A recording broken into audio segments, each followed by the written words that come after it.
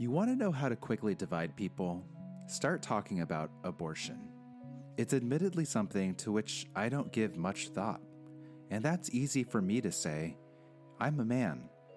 I don't even know the right language to use when talking about it because so many words and phrases implicate which side of the debate you are on. But almost everyone I come across, men included, has a polarized opinion on the topic of abortion. From the question over when life begins to what is the impact on and the right of the mother. At its core, abortion is about a human experience, one that some would argue involves universal human emotions. The feelings of fear, doubt, change, control. But too often we root ourselves in the morality and not the humanity of this unique experience. How does one even begin to share their story on something that so many people see as black and white? After going through the experience herself, Rebecca felt like it was her duty to share what so many people talk about, but so few people listen to. I'm Tai Chu, and this is Listen for a Change, a podcast amplifying the unique stories from the invisible among us. We find the voices you don't often hear. We empower them to heal around their experiences using storytelling, and we turn up the volume to open up all of our hearts and minds. This isn't just storytelling. This is an intervention to restore compassion. Rebecca has that kind of wry wit that I would gravitate to at a party. Her radiant smile and approachable charm makes her one of the easiest people to talk to. But when she first reached out to us about sharing her abortion experience, she was hesitant. And the reason wasn't about the experience itself. It was around her relationship with her partner and his family.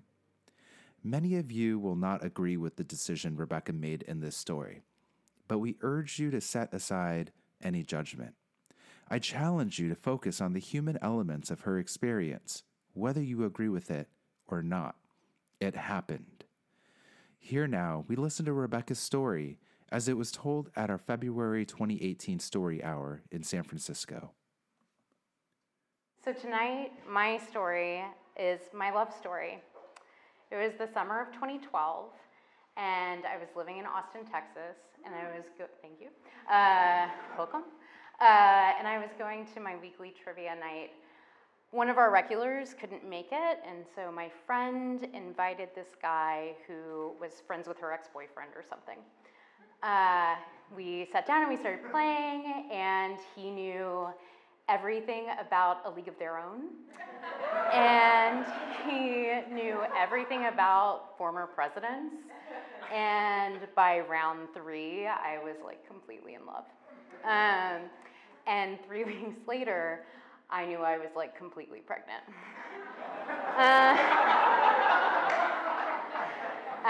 So I went down to, thank you, the dollar store, and I bought a 2-pack of pregnancy tests, like you do, like I had done before, nervously and paranoid, and telling myself, like, you're just paranoid, this is gonna be fine. And I went to my bathroom, peed on the stick, and if you've not had the pleasure of taking a pregnancy test before, they, on the packaging, say, like, wait 3 to 5 minutes, it can be really blurry, like, don't look at it, you know, like, it'll be fine. I peed on this, pulled it out, and it was like, you are fucking pregnant.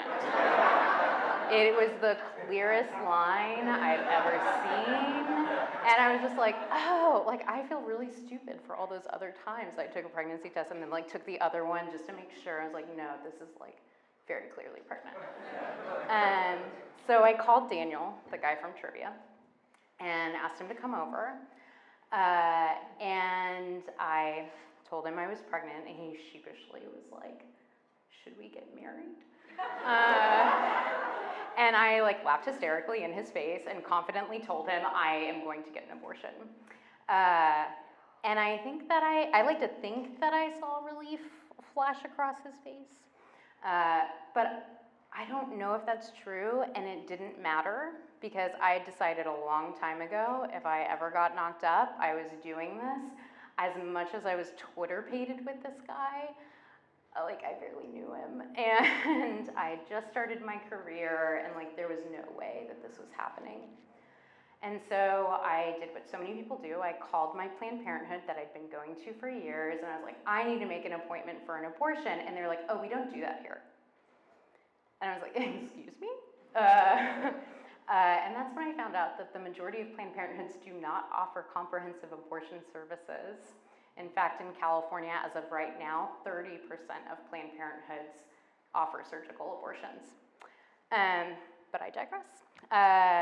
So I did what any millennial, I guess, does, and started Googling. And I spent hours researching on the internet. I went through all the medical jargon about like what were the pros and cons of a medical abortion versus a surgical abortion. I waded through all of the laws that Texas had in place, of which there are many, just so that I would be prepared. I sifted through websites for crisis pregnancy centers that promised to help me make my choice and offered free ultrasounds and pregnancy tests, followed by complete and total misinformation that abortions would give you breast cancer. Eventually I found real clinics, and I read through every single one of their Yelp reviews. Thank you everyone who writes a Yelp review about their abortion experience. I don't know who you are, but angels. So I read all of the reviews, and at the end of the day, I ended up picking a clinic because they had a price list, and I knew that I could afford the $450 that they listed online. So a week later, I went to my first appointment. I went by myself because I knew that this was not going to be the real appointment. I knew that I was going to have to wait 24 hours. I was prepared. And so they did the state-mandated vaginal ultrasound to confirm that I was pregnant. They confirmed that I was at 4 weeks, and I was like, yeah, I know. And then they were like, so you're going to have to come back 2 weeks later because we can't actually do this until we can see the yolk sac, as it was described to me. Because Texas will not let you do it until you can see the sac and see a fetal heartbeat. And I was devastated because by this point I was already feeling so many of the side effects of being pregnant. I could not keep anything down. I was throwing up at work multiple times a day and was pretty sure everyone knew, which was terrifying. And I was just like, I don't know how I'm gonna get through this. And as supportive as Daniel was throughout that time, there was just no way that he was gonna be able to empathize, how my body felt. My body felt like it was being invaded by an alien or a parasite, and it was no longer my own. And so I went back to ye old Google, and I typed in what to expect when you're aborting. And I found this Tumblr with the byline that I don't want to fuck up, actually. So it said, I'm 23, I'm knocked up, I'm not keeping it, you can fuck yourself, Judd Apatow. And I was like, I have found my person. And I ended up reading every post she put up there at least twice. She wrote about the same painful all-day sickness that I was going through. She wrote about how ironic it was that she could not keep down any alcohol whatsoever. That was the first, immediately throw it up. And it's I'm not keeping this. Shouldn't I be able to get drunk? This isn't fair. And she documented every detail of every clinic visit. And with each post, I felt more prepared for what that visit was going to look like, what it was going to feel like, and less alone. So finally, the day of my appointment came, and me and Daniel, went to the clinic together. We drove past and walked past the crowd of protesters, because they're there every day, with their posters of fetuses and rosaries and pamphlets directing you to the fake clinics. I put my head down and walked as quickly as possible to the door, where we buzzed in and walked through what I'm pretty sure is a bulletproof door. And we sat in the waiting room for hours with not much else to do except look at the other people in the waiting room. There was another couple that was about our age that wasn't really making eye contact with anyone, but they'd clearly been crying.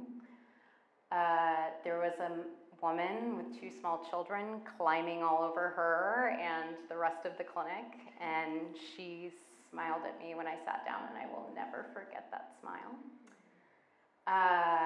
And then there was a girl that was up at the desk, and she was kind of screaming at the lady behind it, asking how the fuck was she supposed to come up with $500 overnight? She needed this now, and what was she supposed to do? And that was the first time in all of my Googling and all of my research that I ever heard of an abortion fund, which is an incredible, there's so many of them, they're incredible nonprofits, they help people pay for their abortions, they'll also help pay for transportation or set it up. They're incredible. If you have not heard of them, go check them out. They're magical people. So then finally, they called me back. It was my turn. And I walked into a dimly lit room and laid down, and I looked up, and someone had like painted a ceiling tile to look like the sky. And I was like, okay, that's nice. And then they gave me an IV of twilight sedation, which was something that I opted into and paid extra for, based on my like stranger Tumblr BFF's recommendation. And I remember the sound of the machine. I remember it turning on, but other than that, I don't remember anything except the people working there being really nice to me. And it was all in all like pleasant, like okay experience in my head. And then we went home, and it was incredible how immediate my body felt like mine again. Like all of the symptoms went away, and I was just relieved, like I was me again. And so I went to a follow-up appointment and checked in, and things were fine. And after that, life kind of went back to normal. Me and Daniel kept dating, kept falling in love. A couple of months later, he moved in, and things were really good. That was until I started realizing just how pro-life his parents are. He had told me that they were, but I kind of brushed it off, like, yeah, this is Texas, like, like I'm used to it, like no big deal. But they are very hardcore pro-life. Some examples: they drove a car with the pro-life license plate. One night when we went over for dinner, we were greeted with a poster of a fetus in the entryway, one of the protest posters. I learned that the grand majority of their charitable giving went to their local crisis pregnancy centers. It really hit me though when they found out that I was pro-choice, and his dad kind of cornered me in their kitchen, and he said, around 30 years ago, we brought home a pregnant woman from, I don't think he called it the crisis pregnancy center, but it was a crisis pregnancy center, when Daniel was a baby. And she wasn't sure that she wanted to have this baby or keep it, but Daniel was such a good baby that he, quote, saved his first life before he was 6 months old. And she decided to keep it. So that's when I realized that they would think that I killed their grandchild. And I sunk into this extreme anxiety and extreme fear and extreme depression even. And I started not posting about the things that I cared about on social media. I avoided any kind of controversial conversation with them, and I just kind of like turned myself off. And the worst part of it was I really questioned whether or not I could officially become part of that family and whether or not me and Daniel should be together at all. But then there's Daniel, who is like supportive. There is not a word to describe like how incredibly supportive he has been to me. He held me and told me everything was going to be okay when I was crying hysterically, saying, they're going to disown you. They're going to disown you because of me. And he went to every protest with me and held my hand. He nurtured this calling that I felt in myself to work in abortion access and reproductive justice areas. He helped me dream these crazy ideas about how we could help people navigate getting an abortion. And eventually, we found an idea that we really liked and built it together. And it's called IDNA.com. It is a user-friendly, mobile-first, teen-aware, and gender-inclusive website for people seeking abortions. And once we launched it, he encouraged me to quit my job and work on it full-time. And it has just been the most empowering and therapeutic thing that I've ever done. And through it, I talk to dozens of people every week who are preparing for, actively going through, as is the case with medical abortion, or processing theirs. And talking with them about their hurdles, both logistical and emotional, and hearing their stories, it washes away the fear I have with his parents. And they are the reason why I'm standing up here today.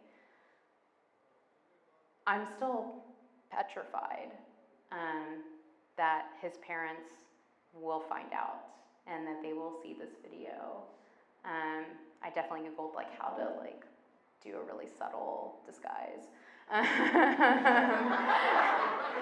at one point. And there's a reason why I'm not using my last name. Like the fear and the shame and the stigma are so pervasive, not just with his family, but within this culture as a whole. But every day that starts becoming something that I'm more and more okay with, because I know in my core that trying to help people have a better abortion experience and understand their options and everything else is exactly what I am supposed to be doing right now in this moment in time. Thank you. And I know that no matter what happens, I have Daniel, who is now my lawfully wedded spouse, who will always be my family and my partner on this mission. So thank you so much.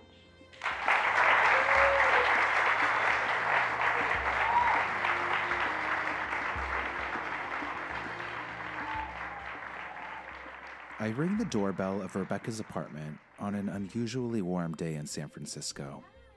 Hi. Come on in. How are you? I'm doing well. How are you? It had been some time since Rebecca first told her story, and I had so many questions about everything that's happened since. This is Francis. Oh my gosh. Hi.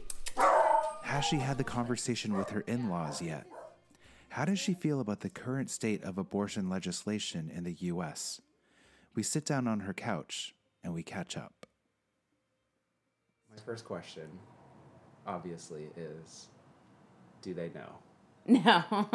Do Daniel's parents know? No, they don't. That moment hasn't happened yet. No, it hasn't happened yet. I have been talking more openly with my sister-in-law about it. Okay. Which has been really cathartic and good. Like generally, not Yeah. personally. No, so one of my sister-in-laws is this super incredible badass lawyer. Like, she's totally liberal. Like, and so we've always known that we've been on the same team.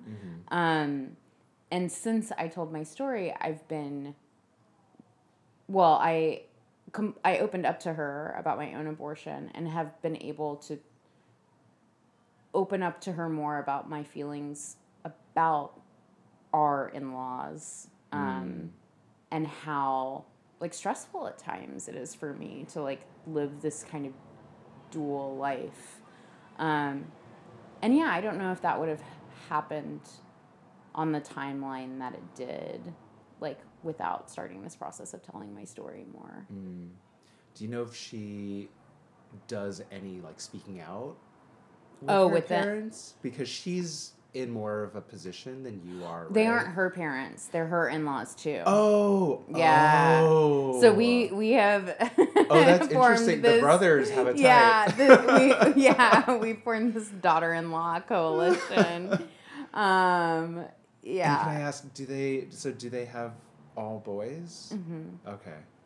Oh, that's interesting. So, yeah. So there's, like, no voice from within that could be like kind of a just like an easier pathway of communication. Because you know how it is, like, the closer you are to somebody, the more likely they are to just listen to you. Listen and disagree even, right? But, like, just to listen to you. Yeah. No, definitely.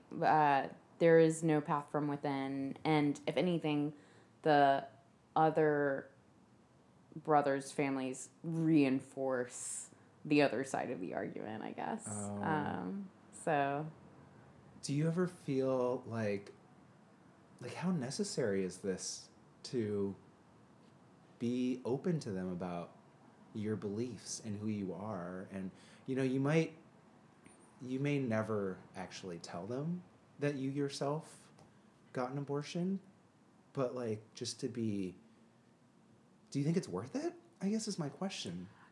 Because they could just go on not knowing, and it could just be fine and dandy. Like, they're not your parents. Yeah, exactly. They're not my parents. I think the thing for me, especially when I was focusing full time on I Need an A, like, I felt like I was lying to them. When it's like, how's the freelance life going? It's like, well, I'm not, yeah, good, I guess. I have some cool clients. It is lying. Like, you're omitting this huge part about your life. And that, for me, felt bad. I didn't feel good about that. And that was part of my decision it went into the, like, mental calculus of saying, I'm not going to work on ineedana.com full time for a while. There were a lot of other things that went into that decision too, but that impacted it. Like, I felt like crap because I was lying to them, and felt like I was living this double life. So I think that's not a small thing. It's not trivial. And that matters. I think for them, it's none of their business. It doesn't matter if they ever know. I think for the movement, like the greater social good even, there are a lot of people that are that would argue, like, it is my responsibility to tell them, and, like, and maybe by them realizing that, oh yes, in fact, everyone loves someone that has had an abortion, I could change their minds. Like, I think that there are a lot of people that could argue that it's my responsibility. I think in the same way that, like, lying to them felt bad, like, the consequences of that feel so potentially great that, like, the risk just doesn't make it. The pros don't outweigh the risk for me personally. So that's kind of where I am. It's this, like, no man's land, of, like, just kind of keeping the peace. Yeah. And, like, doing my best and investing my energy where I think it makes sense. I'm curious. I'm a man, so this will never be something that I'll really understand or have to potentially even go through. But when I think about it, the heartbeat thing is really meant to hit you emotionally. Oh, yeah. Well, it's meant to Right? hit the public emotionally. Yeah. For a person actually trying to get an abortion, it hits them it's a full-on ban. Like, knowing that you're pregnant at 4 weeks is incredibly rare. And I say that as someone who did. It is, like, super crazy that you would know that early. And then being able to get an appointment and everything. Like, Right. that's just kind of unheard of. Because, like, periods are weird. Like, even if you're the most regular person in the world, like, there's a time where, like, 2 weeks later, whatever, like, you just go about your day. So, like, a 6-week ban is essentially an abortion ban in, like, biological practice for your body. Conceiving, you realizing it, being able to make an appointment. That's what it is. And then to have Medically. to see the heartbeat then too. Oh, yeah. Right? Yeah. Like that is... It's there to, Can I ask you what that felt like for you? Um, Emotionally, like did it... Because, you did already talk about how, like, you had a lot of the information, you went into it kind of buffered in a sense, Yeah, right? To, yeah, like, yeah. a lot of That's the a good word. tactics. But that is an emotional appeal, and sometimes that's really hard for most people. But I guess just asking you, what was that like? I think for me, so the way that they do the ultrasound is it is a, like, vaginal ultrasound, so you have a, like, probe shoved up you. So that was more what was on my mind than anything happening Right. on the screen, if I'm being really honest. Yeah, that's an overshare. But, like, I was like, yeah, whatever.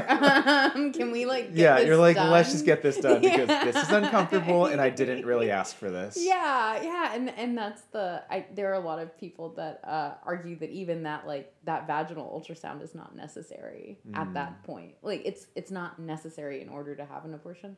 I think there are some doctors that are like, I think that it is. I mean, despite But- abortion can be like super invasive, right? And then there's also ways in which you can do it that are less invasive.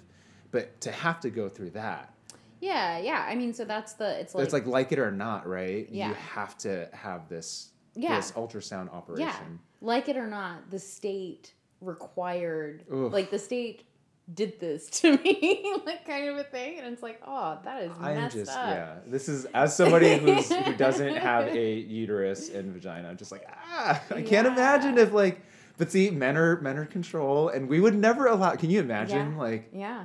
we would never allow this to happen to us. Yeah. For any reason. Yeah. Well, and I mean, that's I don't know, like, birth control is kind of on my mind right now, too. And I'm like, if men had to do this, I guess, like, fear is something that when it comes to abortion access, like, I've just stopped having time for. Like, and I think I obviously, like, don't speak for everyone that is, like, fighting for abortion access or part of the greater reproductive justice movement whatsoever.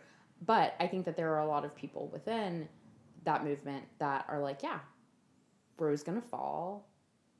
We accept that. Abortions are gonna keep happening. It's just gonna get harder. And so how do we prep for when it's harder? It's already hard. It's already effectively banned and completely out of reach for a lot of people in this country. So, like, how do you make it better for them? And so that's more of I'm like, yeah, it's I see a future 100% where that happens. 100% where, 30% of the states abortion is completely banned. And then it comes to how do we get people to the place where it's not? And not just the people who can afford to get to the place where it's not. Yeah. Like, how do we support them? And so that's, where I focus. And there are a lot of people who do focus on the advocacy and the politics and the legislation of it, and thank whatever holy power you believe in or higher power you believe in that they are there doing it. That's not my, like, strong suit. My strong suit is that, like, you have a problem right now. How do I help right now? How do we make this a little bit better? Right. How do we improve it just a little bit each time? So that's my mindset and where I focus. Aside from what you spoke about, your story that you told. And we like to ask all of our storytellers this question. What is that one story of your life? What is your untold story? The story that you carry with you, and it might have been a moment or an experience that really changed you, either for better or worse, at the time, that most people don't know about when you're walking down the street. I think for me, that story is taking care of my aunt as she was dying of pancreatic cancer a few years ago. She never had children. She's my dad's only sister, so we were like her kids. And I always looked up to her so much as a woman. Like, here she was, this strong woman, like, yeah, she's married for a little bit, but then divorced. Like, she did what she wanted. She was never tied down by anything. Like, cool career. And then at 56, she was diagnosed with pancreatic cancer, like, now, like Easter time. Oh, wow. And she was kind of in denial about the whole thing for a while. A while being like a couple months. But yeah, I mean, she passed away at the end of June. So it was really moved fast. Really fast. Really fast. Oh my gosh. And I was able to basically spend the month of June with her and with my mother, taking care of her. And I think that helping someone die, right? Like, that's, it's something that, like, if you ever have there are two kinds of people in the world. For me, that's it. Someone who's helped someone die and has been there, and the people who haven't. And everyone, God willing, lives long enough to help someone die. And that just completely changes the way that you see everything. How did it change you? I mean, it certainly made me stress less about things that, like, don't matter. Like, the ability to, in the moment, go, am I going to care about this in 6 months, a year, 10? No, then I'm not going to care about it now. That muscle's a lot stronger. I think not putting up with stuff that makes me miserable. Like, after that experience, I came back and, like, quit my job, like, pretty soon after, because I was commuting so much, and I hated my commute so much at the time, and I was like, life's too short. I mean, here's a woman who, worked her butt off and was preparing to have this glorious retirement of travel, and she didn't get it. I think it also made me really understand the value, and I mean, I've always valued my family, and loved my family. In that moment, I understood, like, the purpose of family too. Like, we were her only family. And she had been pushing us away for, like, the year prior. So my grandma, her mother, my dad's mother, had passed away the June before. And that really split my aunt and my dad apart. It became this really huge fight over, stupid quibble stuff, like who gets this book kind of a thing. And it was just, they were processing becoming orphans in their own way, even as adults. Like, that's a really, I can't imagine kind of thing. And it really tore them apart for, however long that was, like 7-8 months or whatever. And then this thing happened, and we were the only people that she had to turn to. And that ability to just be like, yeah, okay, like, we had a rough time. We're here. What do we need to do? We're together. We're going to take care of you. Was really beautiful. and to watch, I mean, it wasn't even that year. Like my aunt was a complicated woman, who was super complicated to my mother.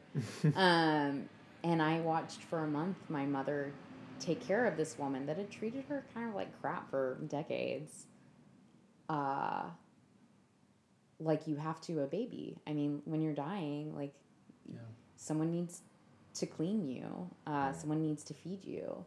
And watching your own mother do that and be so selfless in a way that like she was so selfless with you, but you have no memory of it because you're an infant was really beautiful. I never thought about it that way. Yeah. And I think that really, and especially to watch my mother do that to someone who I'd idolized so much as a woman, as a strong woman, and then to see like, oh no, there's this real strength in this woman that I love so much, but I had never really celebrated her motherhood as or like looked at that and said, I want to be like that when I grow up. But I had with my aunt, and I don't know, that was just such a, like, as a woman, a little bit of a mind fuck, and really beautiful and really like inspiring and really changing. It changed me. I came back and I was like, yeah, I've been really focused on my career and who I want to be as this individual. And this experience made me realize that no, like I do want to like grow my family, and this matters, and it's not just about me and what I'm getting out of this life. It is this collective. And yeah, I do want to be like my mom when I grow up, kind of a thing. It's beautiful. Thank you for sharing that. No problem.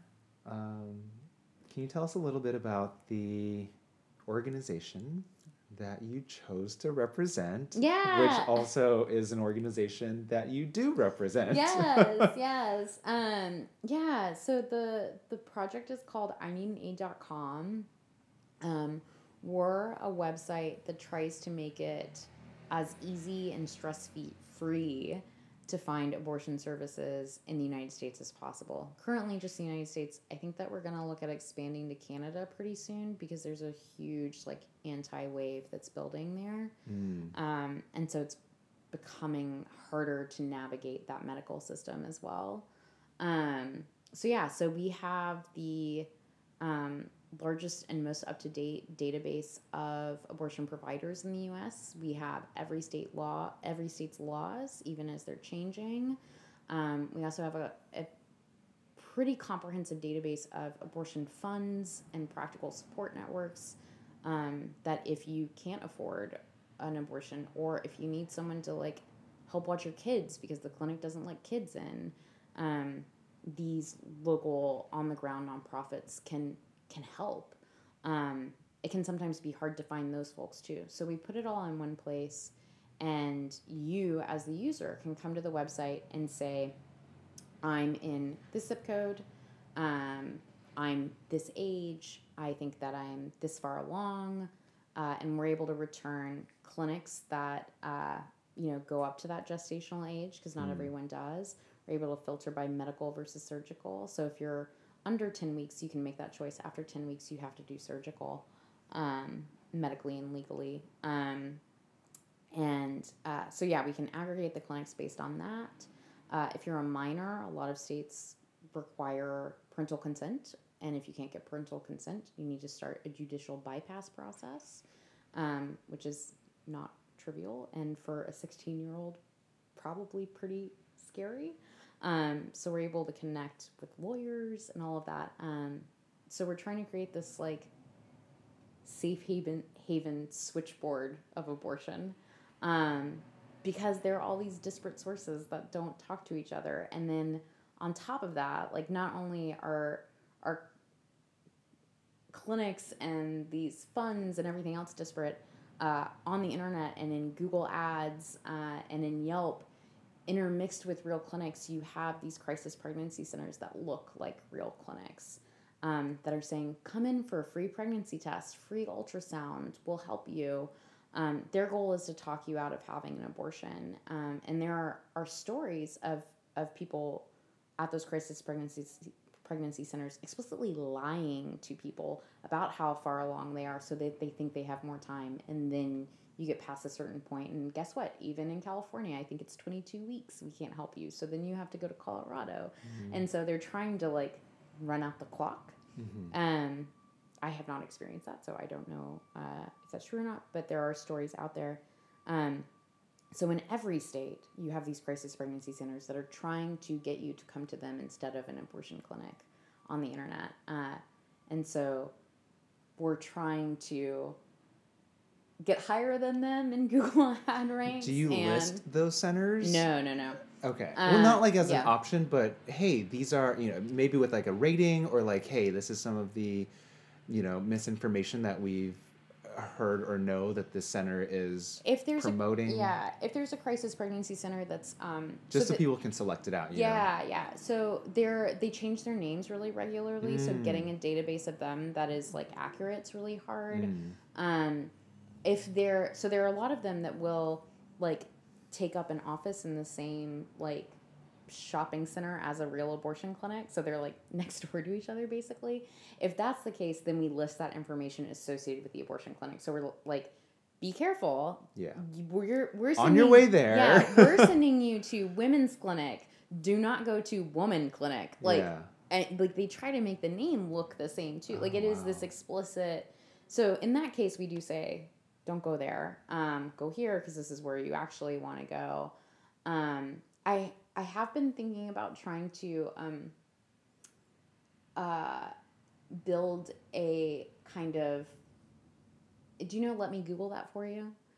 No, but I can imagine what that is. Well, yeah, so it's a website where you can go, you can like create this path that shows a video to someone that like, if someone asks you a question, you can send them a "Let me Google that for you," and you like type in the question, and it sends them the whole. Oh, that's funny. Anyway, that's actually not super relevant to what I'm trying to say, but it just like came into my mind. Anyway, I've been thinking about building this like web scraper bot kind of thing that you could go to this web page and you could type in the URL for the clinic. So like that. Woman Health Fake Clinic. Okay. If I type in womanhealth.fakeclinic.com, the website can run through the website really quickly and give you a like, here's the percentage of like confidence we have that this is a real clinic or not. So a lot of these crisis pregnancy centers will never actually like say abortion on their website, or they say like, this may cause breast cancer, like kind of like they start listing some of those like fake talking points. So if we could have a scraper go through and like check for those fake talking points and then say like, we found 3, we're like 90% confident that this is not a real clinic, don't go there, check out ineedana.com instead.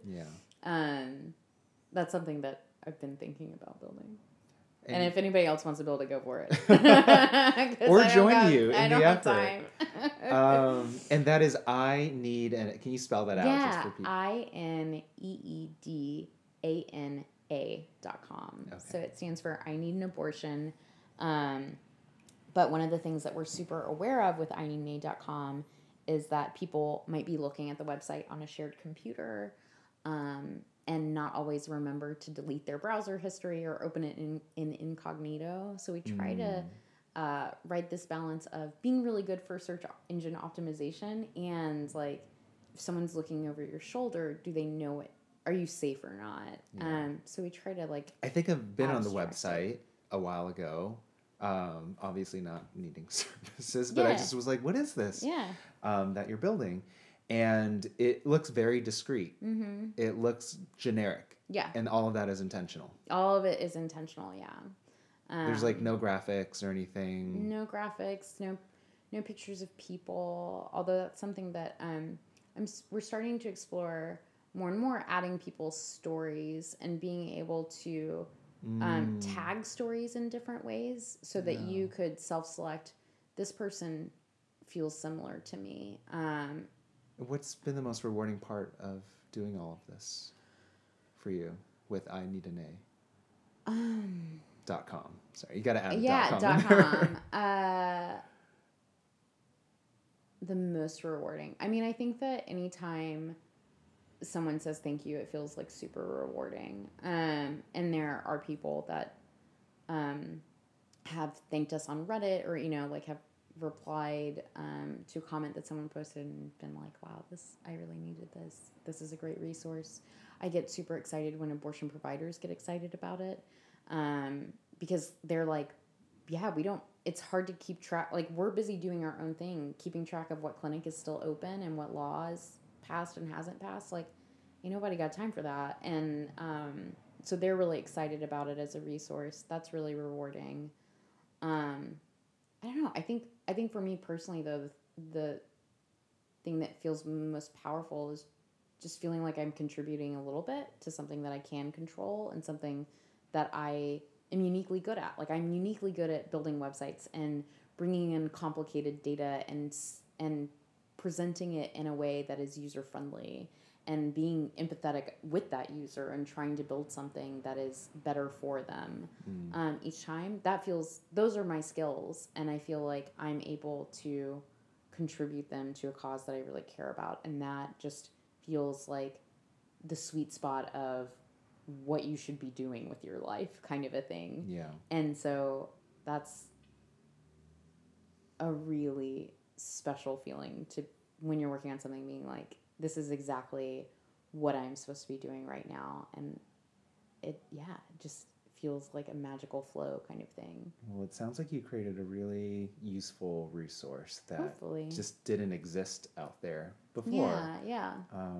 And I'm glad that this is out there now for people who are looking for that. Yeah, and I think that's right now the big challenge is getting it in the right people's hands. So it exists, it's there. Trying to win that Google AdWord battle is what we're digging into right now. So it's kind of a hard thing to market. Yeah, it right? is. It is. Because it's such a sensitive thing, and also there's just so many things around it, right? You can't like take out a billboard or like a... Well, there's some clinics that do, which are awesome. But, I mean, you could. But, yeah, I think the interesting thing with advertising this is the more people who know about it, the more harassment you're going to get. And so that's... You as in you. And the website itself. The more attacks you'll get. And the more, like, one of the reasons why all the crisis pregnancy centers websites look like the clinic websites is because the clinics are using the same like web host, and so they all look the same, so it's really easy to replicate. So the more you get the website out there, the more room there is for it to be attacked and an attempt to replicate it. So yeah, it's that like, I want the right people to have it, but not the wrong people to have it. Right. And how do we balance that? And there is, my own personal safety involved in that too, and anonymity. So it's just a balancing act.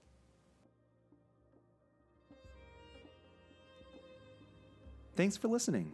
If you like the show, be sure to check out listenchange.org to find our next in-person story hour and to learn about our storytelling workshops. And please subscribe to the show wherever you get your podcasts. Our production team for this episode is Tunde Demurin and Isaac Silk. I'm Tai Chu, and remember, a story untold is simply a thought.